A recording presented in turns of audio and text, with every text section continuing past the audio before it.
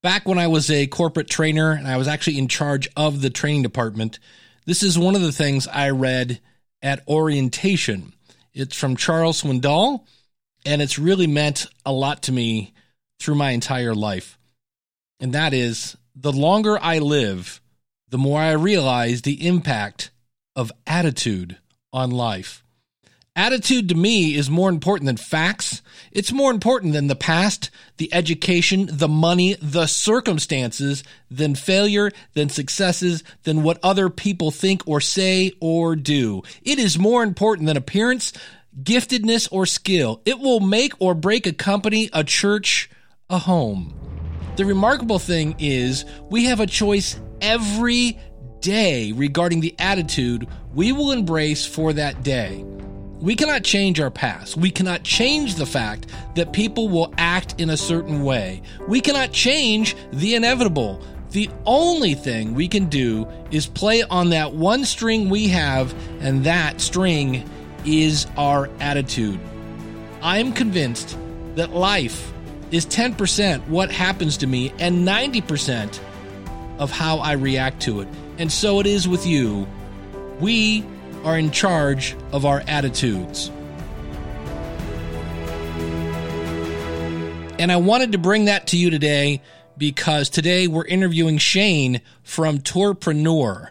And as you might imagine, last year with the pandemic, being in the tour business, not a lot of fun. Wait till you hear how Shane not only survived, but actually came out better. The School of Podcasting with Dave Jackson.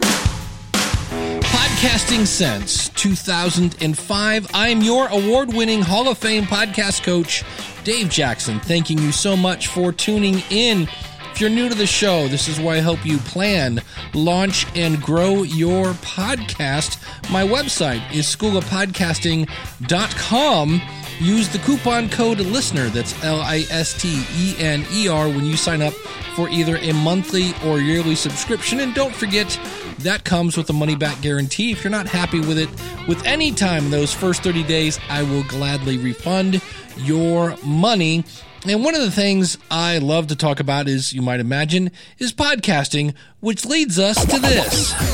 In case you missed it, it's time for a podcast rewind. I appeared on The Pharmacist's Voice, which is a journey podcast of Kim Newlove, as she's going from being a pharmacist to working in the voiceover industry.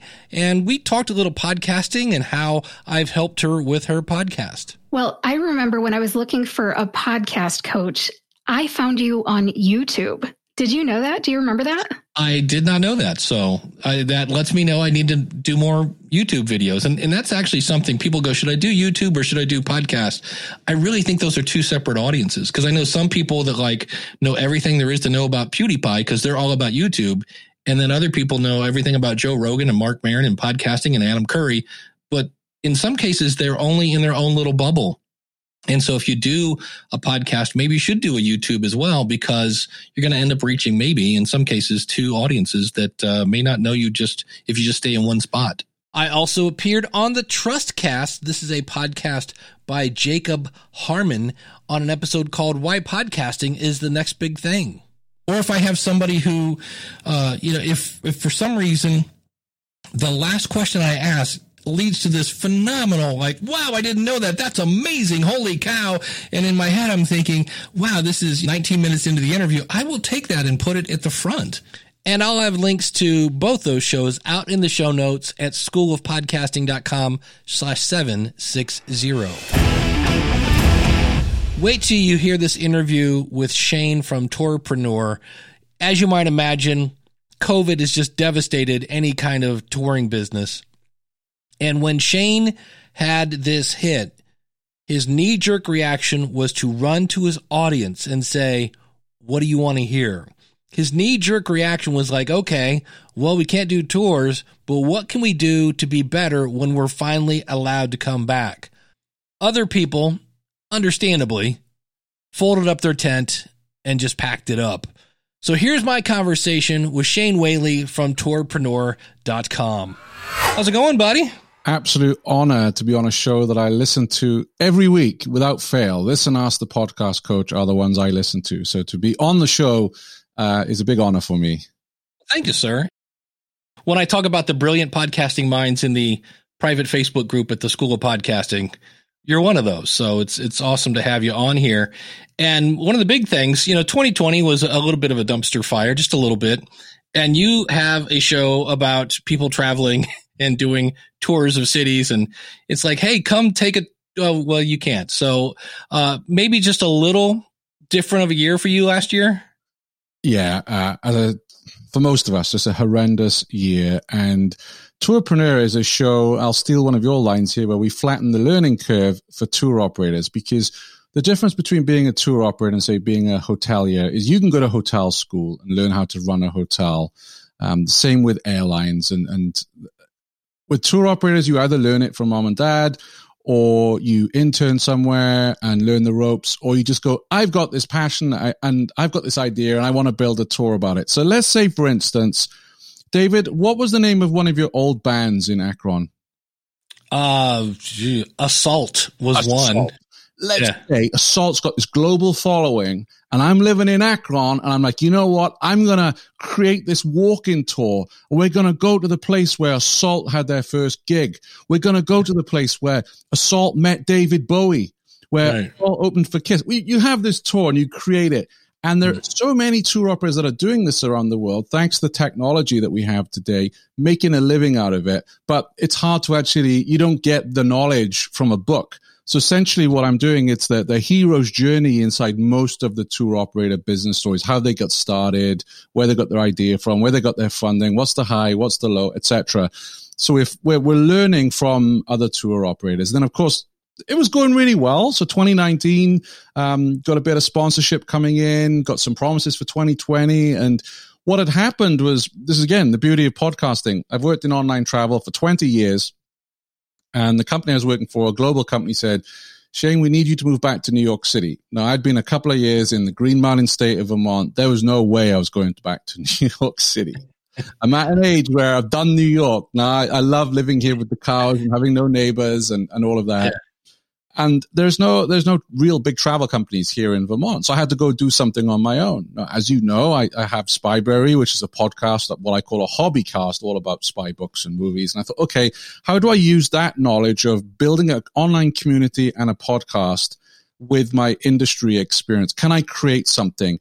And here's the thing, David, I used to get in so much trouble in my last job because I'd go and meet a tour operator and end up spending 3 hours drinking tea with them because I was always fascinated. Like, where'd you get the idea for this tour? How did you get started? And how did you go about hiring staff? Like, I was always curious about their journey rather than actually doing the business. And I thought, well, let's marry that together. Let's have a podcast. Let's go out and deconstruct these businesses and unpack what they've done. And that's Tourpreneur. And we're about 130 episodes in. It's probably nearer 200 with the bonuses that we've put out. And in 2020, it was all set to give me a very decent part-time living. Bearing in mind, I live in Vermont, right? So cost of living is cheaper here. But then in March, I was in London. I was doing some Tourpreneur interviews there. And it was 3 a.m. in the morning. I was fast asleep. My phone blows up. I'm like, oh, gosh, who's died? And there's all these messages saying, you need to get on the next flight back to the United States. President Trump is banning all flights from Europe. You need to get over. And that was a very weird experience, David. The first time ever in my life where I've been somewhere and the government is saying you cannot fly. Normally it's weather related, right? Or a ship is on. But I thought, oh, crikey. So I actually went on this London rock and roll tour the next morning, which was phenomenal. And I'll share more about that later on. Got a flight back. And that whole flight back to the US, I'm like, well, that's my business down the toilet. Nobody's going to want to listen to how I built this style show about tour operator when none of us are taking any bookings. None of us are making any revenues. Most of us are going to have to close the doors on the business. And that whole flight home, I was thinking of ways that I could get around it and pivot. And I got off that flight, very emotional and kind of beaten, thinking there's no way to get through this. And then the next week or so, I just took stock and I spoke to our listeners and I said, look, what do you want to hear on the show? And they said, we just want to hear what other tour operators are doing around the world, because so much of this is about, same as with podcasting, connection and community.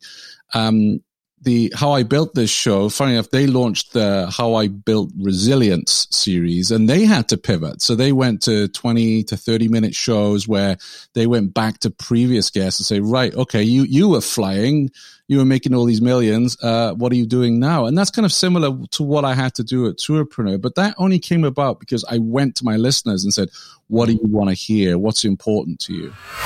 And I was smiling when Shane said this when I was interviewing him, because I talk about it all the time. When in doubt, ask your audience. And that's exactly what Shane did. And I always talk about the Facebook group for the School of Podcasting. And one of those people is Glenn the Geek. And he's been on this show and explained how one of the ways he grew his audience, it was partnering with a trade show about whatever your podcast is. And that's exactly what Shane did. Well, if I remember right, you set pictures where you basically approached the largest or one of the largest kind of tour events, I guess, basically, where you got a booth. Yeah, absolutely. So what happened there was there's a bit, let's say it's like the equivalent of the podcast movement for the tour and activity industry. And they had come to me and said, hey, we will give you a booth if you produce interviews live from the floor, 20 episodes sponsored by one of these travel companies. And I was like, hell yeah, because I know how much those booths cost. Yeah. So, yes, you're right. I think it was Chris Nesi had shown that he'd had one of those display roll-up things that in the pre-Zoom years that none of us were really using. And, I went and got one of those, got it designed, good old Vista print to the rescue. And that was a huge turning point for the show because for two reasons. First of all, there was that visibility. And the whole of my industry is practically there going like, well, who's this guy? And once you start interviewing someone, people crowd around. They're like, well, who's he interviewing and what's going on here? That generated a lot of buzz. But then for me personally, and I know you experience this, Dave, people were coming up to me saying, oh, I listen to you every week. I love your show. Oh, episode 8 oh man, keep it up. And you pinch yourself because, we see the download numbers, but sometimes, and I think we all fail at this as podcasters, we don't see them as people. They're just numbers on a screen instead of going, wow, that was 820 people listen to that episode. Picture 820 people. So that was a big turning point. The company that I produced the episodes for loved it. So they became a big sponsor in 2020. And then what was interesting was the actual event. The company came to me and said, you're doing phenomenal things. Can't believe you're doing this on your own. Why don't you come and work with us as director of content? So they were going to acquire the podcast, take me on full time, and I would have this cool job. But, we had discussions and I just thought, I don't really know if I want to have a boss. And this thing, I'm only a year into it. I think this could go somewhere. And, it was one of the best decisions I made because they were going to announce my appointment at their event in Berlin. When was that? March 2020. Didn't go ahead. They were all there ready to launch and their conference, and they had to cancel it. And I wouldn't have had a job. So I'm sure they would have given me Tourpreneur back and everything else. Yeah. But, I'd have been all excited about getting this great job, and then that would have completely fallen through. But nonetheless, it was very flattering to receive that opportunity from this company because they knew me from my previous life working for travel companies. They didn't know me as a content creator. They didn't know me as, a media producer. And when I first went to them to say, hey, I'm doing this podcast, they were like, well, why didn't you come talk to us about this? We could have done something together. And I said, because you wouldn't have given me the time of day because I was a sales director. I didn't have a podcast. You hadn't heard any episodes, right? So there's a bit of a lesson there sometimes is if you think somebody might buy you or hire you, go create the thing first, show them what you can do, and then have that discussion. You'll be in a much stronger negotiating position. The great thing about that story is you kind of now see where you had all this momentum going and then COVID hits and it just makes it even more soul crushing. So your audience said, hey, we want to hear what other people are doing. What else did you do during this time did this bring the community more together in a way? Because they're all kind of helping each other? It galvanized the community. One of the early things I did with the podcast was I created a Facebook group. We're at maybe 2,500 members, 2,000, 2,500. That shows you how much I look at those numbers, right? But it's a very... Still, that's a lot of people. It is. But for me, it's the quality. that's more important. And I'm ruthless. There's a one striking out spam rule. I don't tolerate off-topic discussions or whatever. We're here to help each other grow. And that group has been phenomenal. People will come on, share resources, ask questions, give me feedback on content. Just today, I posted a poll. Hey, we're talking marketing. Here's 10 topics. Help me create the content for the podcast. Tell me what you want to hear. The community really enjoy that. And they also enjoyed us having somewhere to go where there's no politics, there's no BS. We're just talking business. We all want to help each other. And it sounds a little cheesy, but that's something that I've worked really hard at nurturing on our Facebook group. The other thing we did as well, David, was, we're all at home and we're not taking bookings. So we have this time to learn. And we all want to learn. As entrepreneurs, there's so many books we want to read or courses to go on. And I just said to our community, let's use this time. If you wanted to learn Facebook ads, well, maybe now's the time to get a course. And I would feature on a different aspect of marketing. For instance, one of the most popular episodes we produced last year was called Copywriting Tips for Tour Operators. We got a marketeer on and we selected 3 different tour operators, and we actually did this via YouTube and via the podcast, and actually went through people's websites and gave them advice on copy and how they can change things up. So it was a case of, okay, none of us can change what's happening in the world. None of us are traveling anywhere. How can we make the most use of this time? And that's what we did. We focused on those kind of topics. Were there a lot of people that just the minute this hit, they just threw in the towel and walked away? Yeah.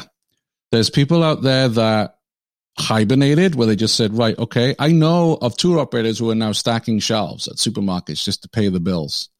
But you see, the difference with most tour operators, David, is it's just you and a couple of tour guides. Most of them don't have a fleet of buses. They've got to pay insurance and everything else on. Those guys were the ones that were really hit. And there was, massive layoffs in the industry with those guys. But the small to medium-sized tour operator that were able to mothball their business and then go and work. But there were a lot I spoke to. Even now, there are operators I speak to that are just so despondent and so depressed. And, I'm hoping they come back. But they're like, Shane, I'm not listening to the show because I'm checked out, man. I'm just done. I'm just demoralized. And I've lost my business. I've lost my income. I lost doing the job that I wanted to do. And I just see, these idiots running around without masks. And I just, I'm done with it. But on the other side, you have very resilient tour operators like, no, I'm going to come back stronger. Yeah, I've got to go and work somewhere else for now, but I'm coming back stronger. As soon as we're able to travel again, I want to bring my business back. And then when it comes back, it's new and improved with, whatever new knowledge or things like that. Wow. I can only imagine. You'd mentioned some sponsors, which is great. Have you ever turned down a sponsor? I have. In the early days of Tourpreneur, I got into a bit of hot water with this because I had a couple of people who reached out to me, said, hey, we want to sponsor the show. Now, I've spent most of my working life as a salesman. And for me, sales is all about fixing someone's problem. And that's what I advise all podcasters do. If you speak to a sponsor, really find out what they are looking to achieve. And is that problem, is that gap big enough and something that we can solve? And for some of these sponsors, I said, you know what? I'm really sorry. I don't think the audience is a good fit. Or, hey, I just don't think for you this is right now. Come back in 6 months. And some of those people are like, who are you to turn my money down? And I said, well, I'm a guy who wants you to keep paying me money, and I don't want to take it for 1 month and never hear from you again. And I'm a big believer in that. And it takes courage sometimes to ask sponsors, questions, really trying to make a discovery call and find out what exactly is their problem. So, one of your past sponsors, David, the Scarlett, the Focusrite, clearly they want to get the Focusrite out to more podcasters because they recognize there's a huge market. They're probably like, there's a lot of podcasters who don't know about us. So you guys are a great fit. But if a guitar string manufacturer came up to you, you're probably going to go, you know what, mate? I could easily take your money, but you ain't going to come back because you're not going to sell many guitar strings. Well, yeah. And that then, when your sponsor, whatever that is, 30 or 60 seconds, however long it is, when you force your audience to hit the skip button, it starts to ruin the experience, and then you start to lose your audience and that whole 9 yards. In just a second, you'll hear how turning down sponsors actually helped Shane make more money right now, I want to tell you that if you don't have a podcast yet, or if you have a podcast and you're looking to grow it, come visit me over at schoolofpodcasting.com. Use the coupon code LISTENER, and that will save you on either a monthly or yearly subscription. You'll get access to our step-by-step tutorials. You'll get access to that brilliant Facebook group with all sorts of brilliant minds that can help you with your show, and live group coaching.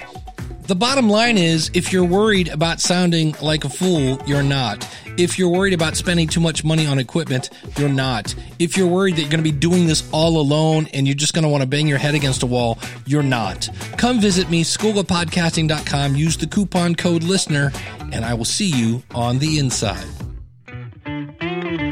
You have here that you turned down sponsors and it helped you grow your podcast? Yes, because some of those guys came back to me later on and said, wow, you're the first person who's turned my money down. You're an honorable guy. And they've recommended me to sponsors who then worked with me. Ah, interesting. Because I turned their money down. It would have been an easy sale. And I think sometimes in our industry, it's very tight. It's very small. People know each other, so you have to be very careful. But word got out that I just wasn't going to take people's money I'm still the same. Unless I really feel I can deliver, I don't want your money. Well, it goes back to going for what I call the win-win-win. You win because you get paid. They win because they get customers, and your listeners win because they get a great product. And it's a matter of finding all those three and then finding the right price and that whole 9 yards. It's not an easy dance to kind of pull off to where you find just all the right partners and the right pieces and the right prices and that whole 9 yards. Right prices is the toughest one. I have a media kit, and I should send it to Dave to take a look at. And I basically have to come up with pricing for something that doesn't exist. And this is also the interesting thing about our story here at Tourpreneur is people said to me, you're crazy to do a podcast. Like no operators are going to listen to that. It's going to be boring. So they all told me not to do it. And we'll get on to this shortly. I also do this daily, what I call a pod news for the tour industry. And so many people, respected peers, said, don't do it. And I did. And they're all things that have generated income. Now looking at this year, 2021, I've just signed an agreement with the biggest tech booking platform for tour operators. They've just signed a 2-month deal. I've actually got 6 sponsors this year as opposed to 2 for last year. And some of those sponsors are taking on multiple months. So even though this year we're not out of it yet, who knows what's going to happen in 2021, but there are more sponsors they've seen because, as we know, you don't get overnight success with a podcast, and people listen to the show, they know the name, and that now I have the credibility, they're interested in sponsoring the show. You mentioned you do this daily show, and I believe you kind of got that idea from James Cridlin. Is that correct? So I do a daily email, and it's an email very similar to Pod News, where I curate what's happening out there in the tour industry. And yes, episode 621 of School of Podcasting, if that was a vinyl record, would be worn out, jumping all over the place, because I have listened to that so many times. And in fact, when you first aired that, and I had this idea about the Tourpreneur Daily Brief, you kindly put me in touch with James, and I paid him for some consulting and asked him a ton of questions about his setup, and went on to do this thing. And it's remarkable because, with Substack and paid newsletters, newsletters are definitely making a comeback. Mm-hmm. And it's that brief. When sponsors contact me, they're like, they really want to be in that daily brief. I'm like, that we have more people listening to the podcast, right? Oh, but we want to be in that brief because they see it every day. They see their logo. They see, they're in the subject. And then that's great for me because it then introduces them to the podcast. I do package deals and everything else. But yeah, episode 621. And also what it did is, leaving the sponsorship to one side, is it really elevated my position in the industry, where I get a little bit embarrassed by it, but I'm thought of as regarded as a thought leader. And I'm getting more speaking gigs coming my way, and people that want me to appear on various webinars and conferences because they're getting that every single day from me. And I'm the only person that's sending that out. Well, I say every day. Here's the thing. It was every weekday, and then now it's Tuesday to Friday, because between Friday and Monday, there's not much news in the business world. So I cut the Monday. So it's actually Tuesday to Friday, but there's no word to explain that other than daily. Well, you kind of sound uncomfortable putting on the mantle of thought leader. Yes. Yes, I am. How do you deal with that? Like when somebody comes up and goes, well, you're Shane Whaley. Like, and you're like, well, yeah, I know. But I mean, is that something you struggle with all the time or? Yeah, I do. And it's interesting because someone I interviewed this week, pretty well known in the industry, said, Shane, it's high time you wrote a book. You've interviewed 130 tour operators. You now need to write a book. And I'm like, see, I could write a book curating the lessons from some of those interviews. I think that'd be a really good book. Because for me, as the interviewer, the reason why I think I'm a good interviewer is because I'm nosy and I'm curious. I want to know your story. And there was an interview we had this week that I loved. It was with a Scottish tour operator. And someone left a message on the Facebook group and said, wow, I know that tour operator really well. We lived together in Hong Kong, but I had no idea she started her bike business because of such and such. I'm punching the air. Because I'm like, yeah, that's a good interview. I got something out of them that nobody knew it was. And also, I know you're a big fan of research and prep, and I get that. That was nowhere online. I couldn't have got that information. It came out through the natural flow of a conversation. So I much prefer to consider myself a curator, a moderator, someone who's going to bring out the stories from the people who've really been, in the trenches running a tour business. And it's the same thing with the Spybury podcast. I was on another spy movie podcast this week, and they gave me this big intro. He's one of the most knowledgeable people we know about spy literature. And I was like, whoa, no. I said, I get to interview the people who have the most knowledge, the real scholars. Like I've read tons of spy books. I don't consider myself the expert. Some people say, oh, that's a bit of imposter syndrome on your side, Shane. But for me, the interesting thing is, it's like if you have let's say you had a podcast show, David, and you were interviewing all these podcasters and you're like, I'm a podcast expert. But let's say you didn't do the production, you didn't do the editing, you didn't go for the guests, you didn't do any of that. You just rocked up and interviewed. Well, are you really, and I see this all the time, are you really the podcast expert, or are you just an expert interviewer? And I think that's the key thing, doing the research, having the knowledge, but then letting the guests share the success strategies. Well, that would be the next thing we should probably talk about, because you have done a ton of interviews. What if somebody is getting into podcasting? Because a lot of people start a podcast and like, oh, I want to interview other people. Do you have any kind of tips in terms of like, how do you come up with the questions, and what's your general interview flow? Absolutely. So let's say, for instance, there is nothing about this person online. So let's go that route for now. There is a framework, and that framework is facts. So what are the facts about this person? What are the story? What story do they have? What's the reflection based on that story? And then what advice do they have to give to the listeners? And I think if you can work around that framework and obviously come up with questions around that, I think you're onto something, because there you will get not just, hey, I did such and such. It'll be, and the result of that was, and this is why I advise that you, and that's for me the essence of the interviewing. Of course, there's techniques. You have to listen, and it's always great when I pull up my files. I'm sure you're the same, David. And I'm like, oh yeah, this is a perfect interview, because track one, host, there's little blips where I've asked the question, but there's this huge amount of text, waves where the guest is speaking. I'm like, great, rather than it be the other way around. But I really think having that framework, and of course, if it's someone who has been interviewed before, listen to them on other podcasts, do the work. That's all there for us. Read up articles and interviews. We're so lucky with Google to be able to find out more about people, but try not to ask the same old questions. Think of something a little different. And most importantly, think of your listeners. What are your listeners looking for when they listen to the show? What do they want to get out of it? And really focus your questions on that rather than just the same old boring questions. Have you ever been in the middle of an interview thinking, okay, so far this is crap, I've got to come up with something? Have you ever had, or I guess just a better way to say this, have you ever had just a what you feel is maybe not a great interview? Yeah, absolutely. And, there's two ways of dealing with that. You either just stop it and say, hey, look, we need to do this again. Can you go away and think about A, B, and C? Or you just need to come up with sharper questioning. And one of the things I used to do as a sales professional, which is a top tip, is when someone says, yeah, and I had great success playing at this bar. Well, how do you mean exactly? Oh, because when I played, the New York Dolls walked in and they signed us or whatever. It's like, how do you mean exactly? It's such a great question. And also it's a good question because we all do this. If our mind goes blank, we're frozen. It's like, zap in a how do you mean exactly will get you a deeper answer. But, often we'll just go deeper into what that person is trying to say. Because don't forget, for a lot of us, like most of the people I interview on my show have never appeared on a podcast before. They're nervous, they're scared, they're anxious. And I go to great levels to make them feel comfortable. I always say to them, hey, you know what?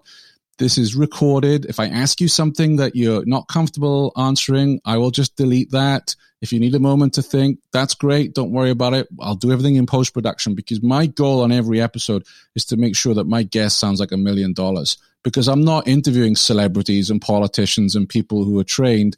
I'm interviewing someone who's running, a bike tour in Montreal. They'd never appeared on media before. So you have the tourpreneur bringing in a nice chunk of change, which is nice.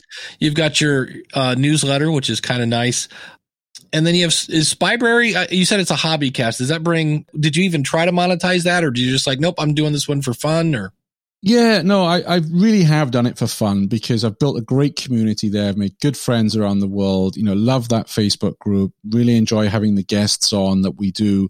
I did start a newsletter just before Christmas where I said almost the same thing as the Tourpreneur Brief, but it's a weekly, I'll go out and get all the spy book news and spy movie news and create it in one email. And that's almost at 1,000 subscribers. Now, this was incredible. It took me a long time to get to 1,000 subscribers of Tourpreneur, but I've done it in just over a month with Spybrary.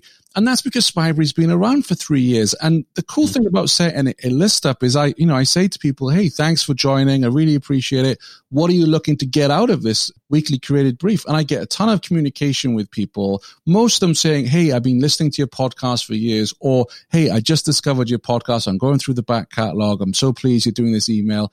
And again, I think we do have this imposter syndrome sometimes where we see the downloads, but it doesn't quite compute the loyalty that we have from our listeners, our regular listeners, and that they will support us with various projects. So that the goal with that is to curate it. And at some point, I get publishers who come to me, and unfortunately, so you've been dealing with publishers, David, so you know this, that they don't always get podcasting. But I know if I turn around and say, yeah, I've got 10,000 spy fans on my list, they'll be like, oh, right, how much of a check do you want to publish promote our book on that?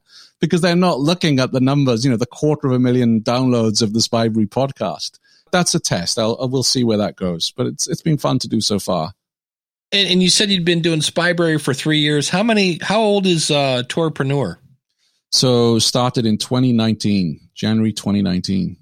So there you go. You are one of the exceptions. You're not a 3-year before I can monetize kind of guy. Did you have an audience from being in the industry? Did you already have contacts?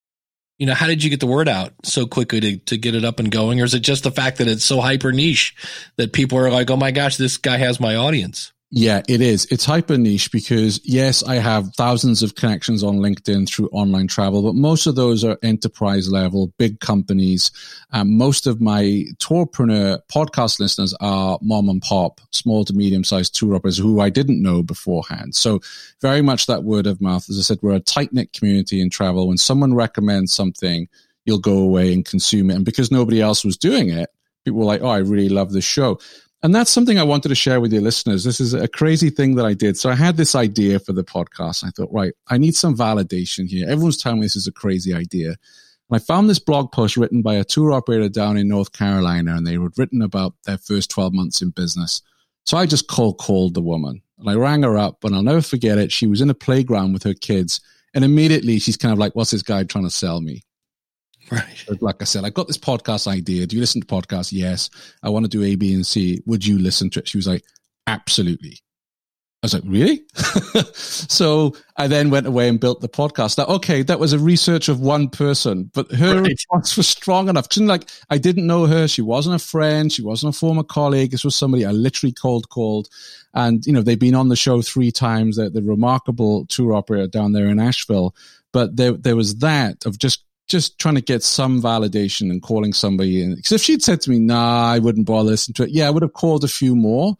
But it was such a good, the way she responded was such a good. Yeah, it wasn't just a yes. It was like, where is it? I'll listen to that right now. And that's really what you're looking for. I mean, Pat Flynn's book, Will Let Fly, talks about that when you throw an idea out. I had an idea last year that I threw out, and everybody I talked to was like, it sounds okay. Yeah, that's, but I didn't have everybody like, can I sign up for that now? I didn't get any of that. And consequently, I didn't move on that idea. So absolutely. And that's a great book, by the way. And I actually worked my way through that book. And in the other room here, I only just took down the Post-it notes 3 years later of all the things. And the cool thing about that was I originally was going to call Tourpreneur the Travel Pro Show.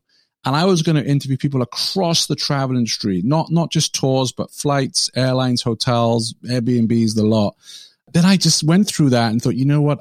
It's too broad. People are not going to tune in every week because it's just too broad of an industry. And tours and activities is really my passion, and I dial down into that. So in terms of numbers, in terms of downloads, and this is, if people are listening to today's show, if there's one thing you take away, it's this. Don't fixate on these numbers. Like my Spybury show, I put that out.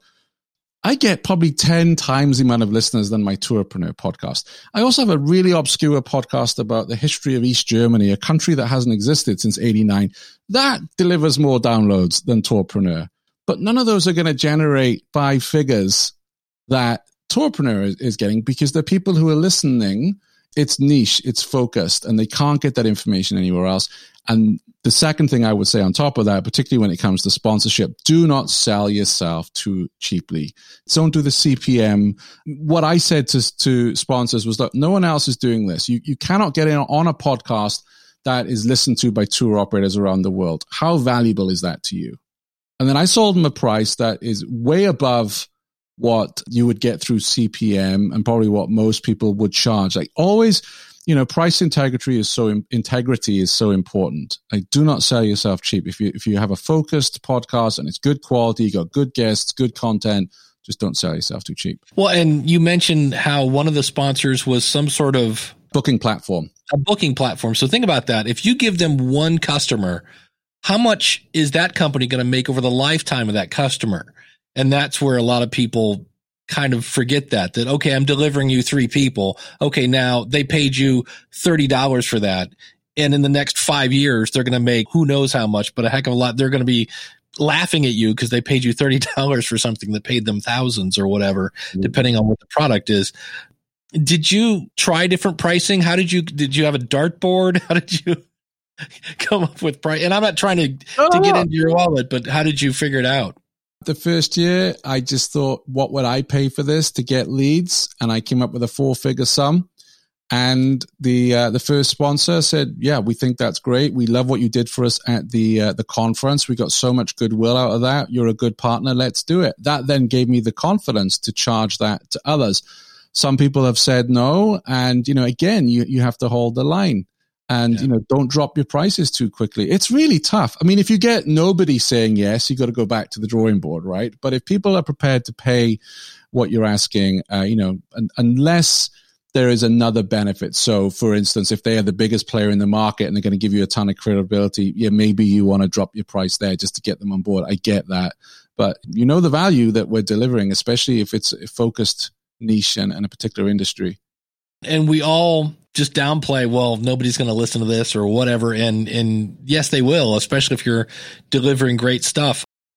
And again, what I would say to listeners, if you're going to create something like this, is build up an online community, because I have prospective sponsors who are in that group and they see the engagement, they see the interaction. So it's not just Shane the salesman spinning a spiel here. They see that what's going on in that community and they want to be a part of it. Well, that's something else I wanted to talk to you about, because you said there's, thousands of people in this, and it's cool that you've people know you don't mess with Shane because he'll kick you out. So that helps. So what are some tips on building and growing that community? What I would say is operating a successful Facebook group. It's a bit like gardening. You can't just chuck a few seeds in the ground and that's it. You're going to get, vegetable growing. You've got to be out there twice a day nurturing it. Even when you can't see anything below the soil, you've still got to water it and everything else. And it's the same with a Facebook group. When I started my Facebook group, it was just me posting questions or news articles. It was just me. And then, people would join and then word would get out and word would spread. And I don't even really promote it as much as I should on the podcast. I really should probably create an ad for it or whatever else. But, there was a lot of word of mouth. So really engagement. We do polls. But mainly it's a sharing of news or just asking questions. Or what's happening now is the group, but it hits a pivot point where the group will take on a mind of its own almost, and your members will start asking questions. So I don't have to do that stuff anymore. I don't have to water it twice a day like at the start. Now my members will come in and say, hey, I'm really struggling with Instagram reels. Have you got any tips for me? Or, hey, I want to buy a digital camera to take pictures of my tours. What are you guys using? And it's grown from that. So it's a really useful resource. So there's no secret, right? There's no it's just, you've just got to nurture it and ask thoughtful questions and try and get discussions going. And what I would say is, I'm pretty strict. I have questions when people join, which business do you represent? And if I can see they're not actually a tour operator or connected, I won't let them in. And there are other groups out there going, we've got 10,000 members. I'm like, yeah, but what's your engagement like? What's the quality of your posts like? I would even be happy capping this thing at 3,000 if it meant the engagement and quality would still be there. Because that's what you have a group for. It doesn't matter if you've got 10,000 people, if 9,000 of them haven't checked in 8 months. What's the point of that? Do you still have to then do a lot of policing? I actually now have 7 or 8 moderators. Nice. The tour operators around the world, and they're pretty good. They will immediately delete, because what happens in my group, you'll get a tour operator join up and they say, hey, come and book my tours in Rome. And it's like, no, buddy, we're not for that. We're here to say, hey, should I use Wix or Squarespace for my tour business? Not, hey, come and buy my stuff. So they're really good at removing those. Occasionally we unfortunately, sometimes politics creeps in, and I have unless it's relevant to the travel industry, a complete, no politics verbatim, right. And I'll just go in and delete posts. And if they're, offensive, then I'll just remove the person. I had to do that to 2 or 3 people that were anti-vaccines, and I just said, yeah, get out of here. And, I just rather not make a song and dance about it. I'd rather just do it quietly, because nobody else, really needs to see it. Right. And, it's not just with tourpreneurs. So for my East Germany podcast and for Spybury, I also have very large groups for them as well. We've had meetups in London. We've had meetups in Chicago. We had a really big meetup in Berlin, November 2019, which was phenomenal.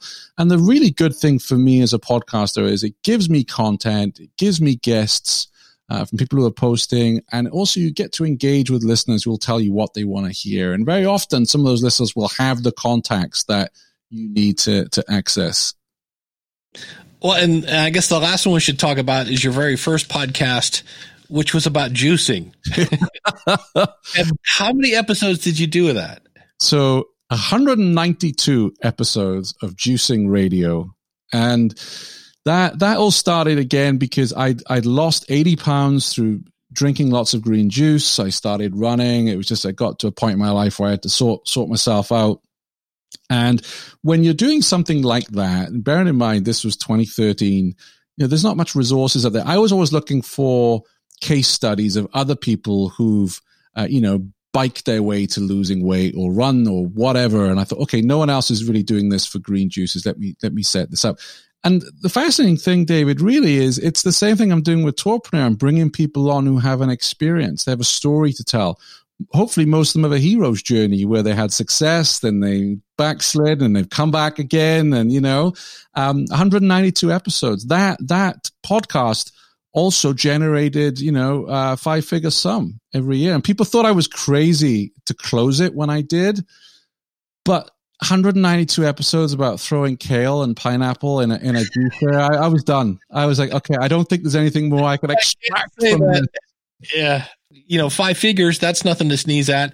Sponsorship, affiliates, what was the makeup of the income? Yeah, it was a major juice machine manufacturer based in California who wanted to come and sponsor the show, and very loyal sponsors they were as well. They loved it. They loved that association again with the community and with the listeners. And that was a time when there wasn't. I thought I was the only one really doing a weekly podcast about juicing.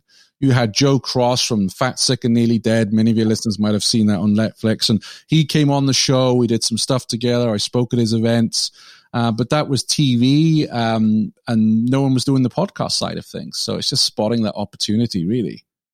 Well, 2020, again, we mentioned, was a dumpster fire, especially for you in the tour industry. That's got to be a tough one. What was any big takeaways from 2020? Yes. So leaving COVID to one side, I think there were two learnings for me when I look back at the last 12 months. First of all, I sometimes made the mistake of thinking I had to be a shock jock. And whether that was in my daily brief or on air, thinking that I had to go on the attack and be a little bit controversial, a bit clickbaity. And I think sometimes it's easy to get sucked into that.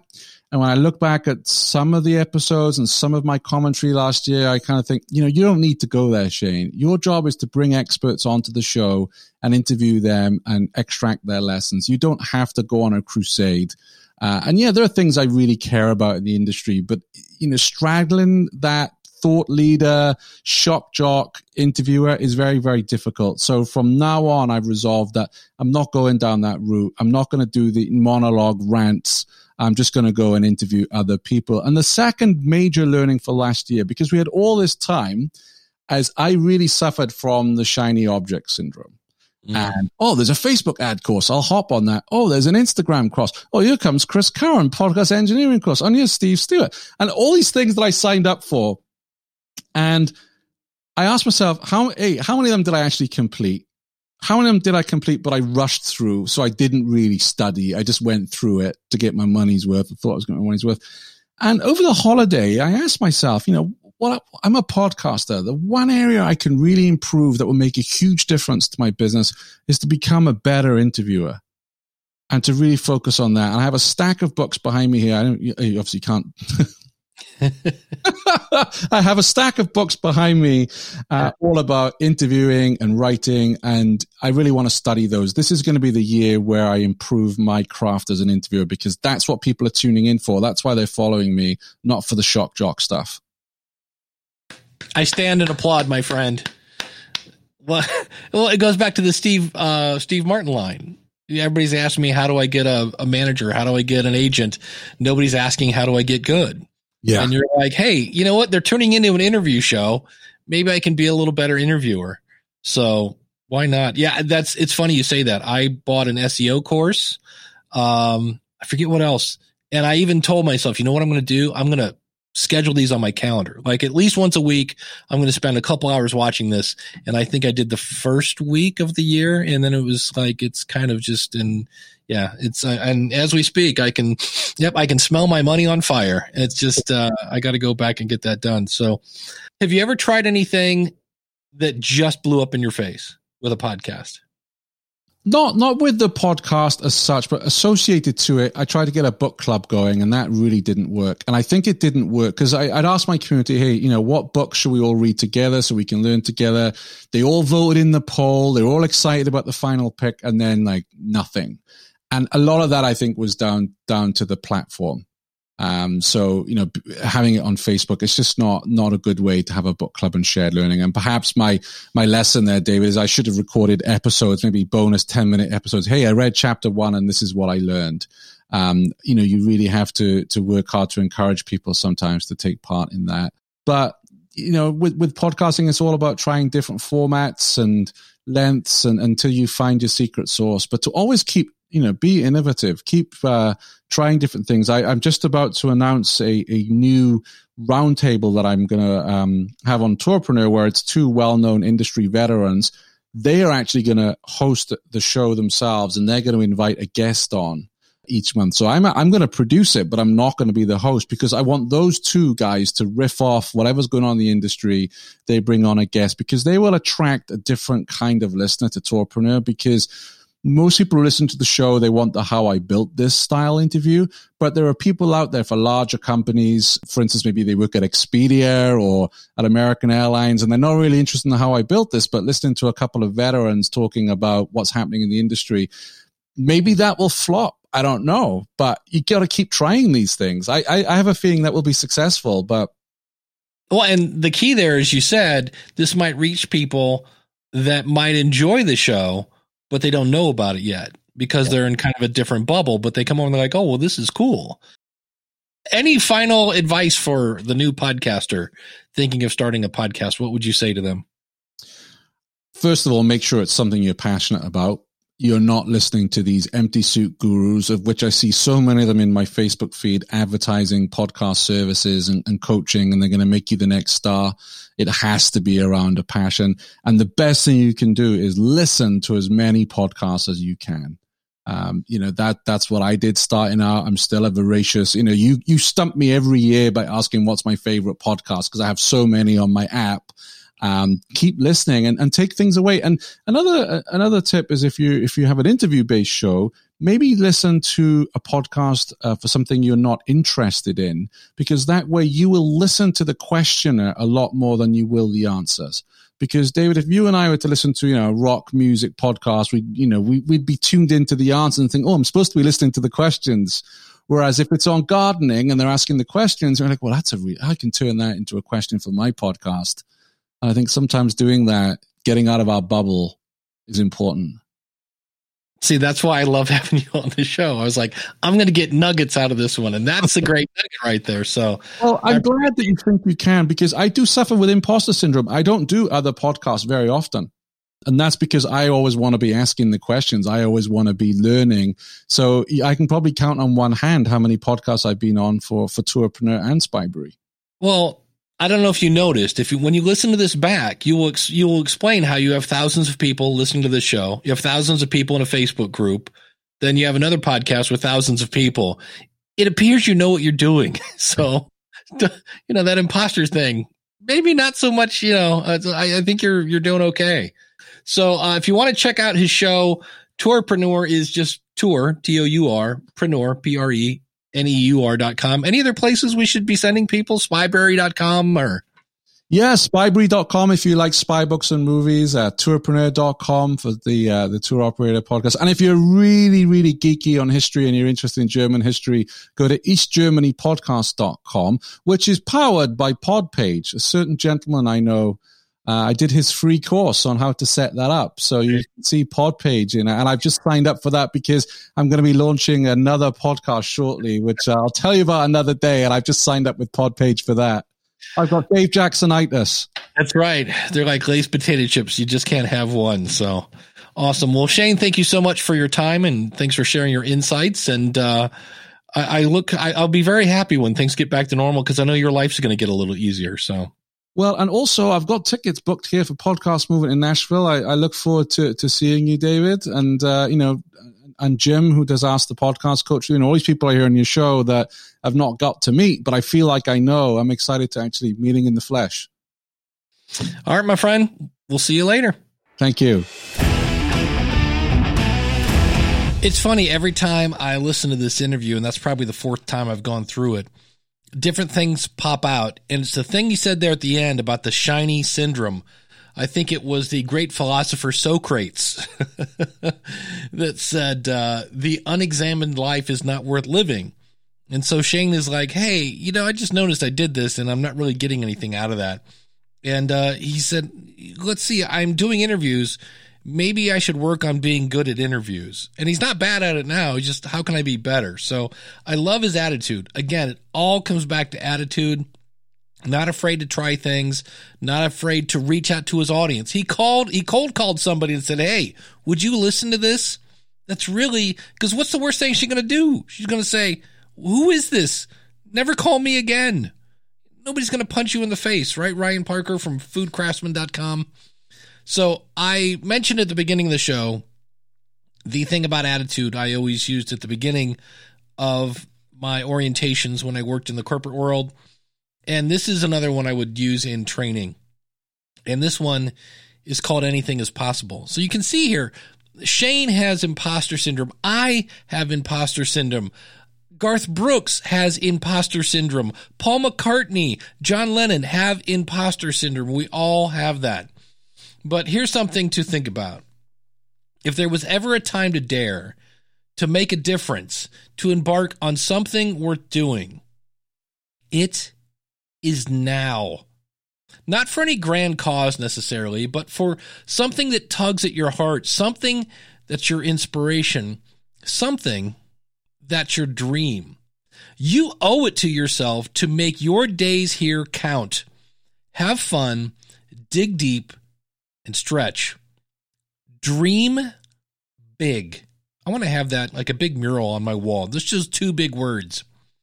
Know, though, that things worth doing seldom come easily. There will be good days and there will be bad days. There are going to be times when you want to turn around, pack it up, and call it quits. And those times tell you that you are pushing yourself and that you're not afraid to learn by trying. Persist, because with an idea, determination, and the right tools, you can do great things. Let your instincts and your intellect and your heart guide you. And trust.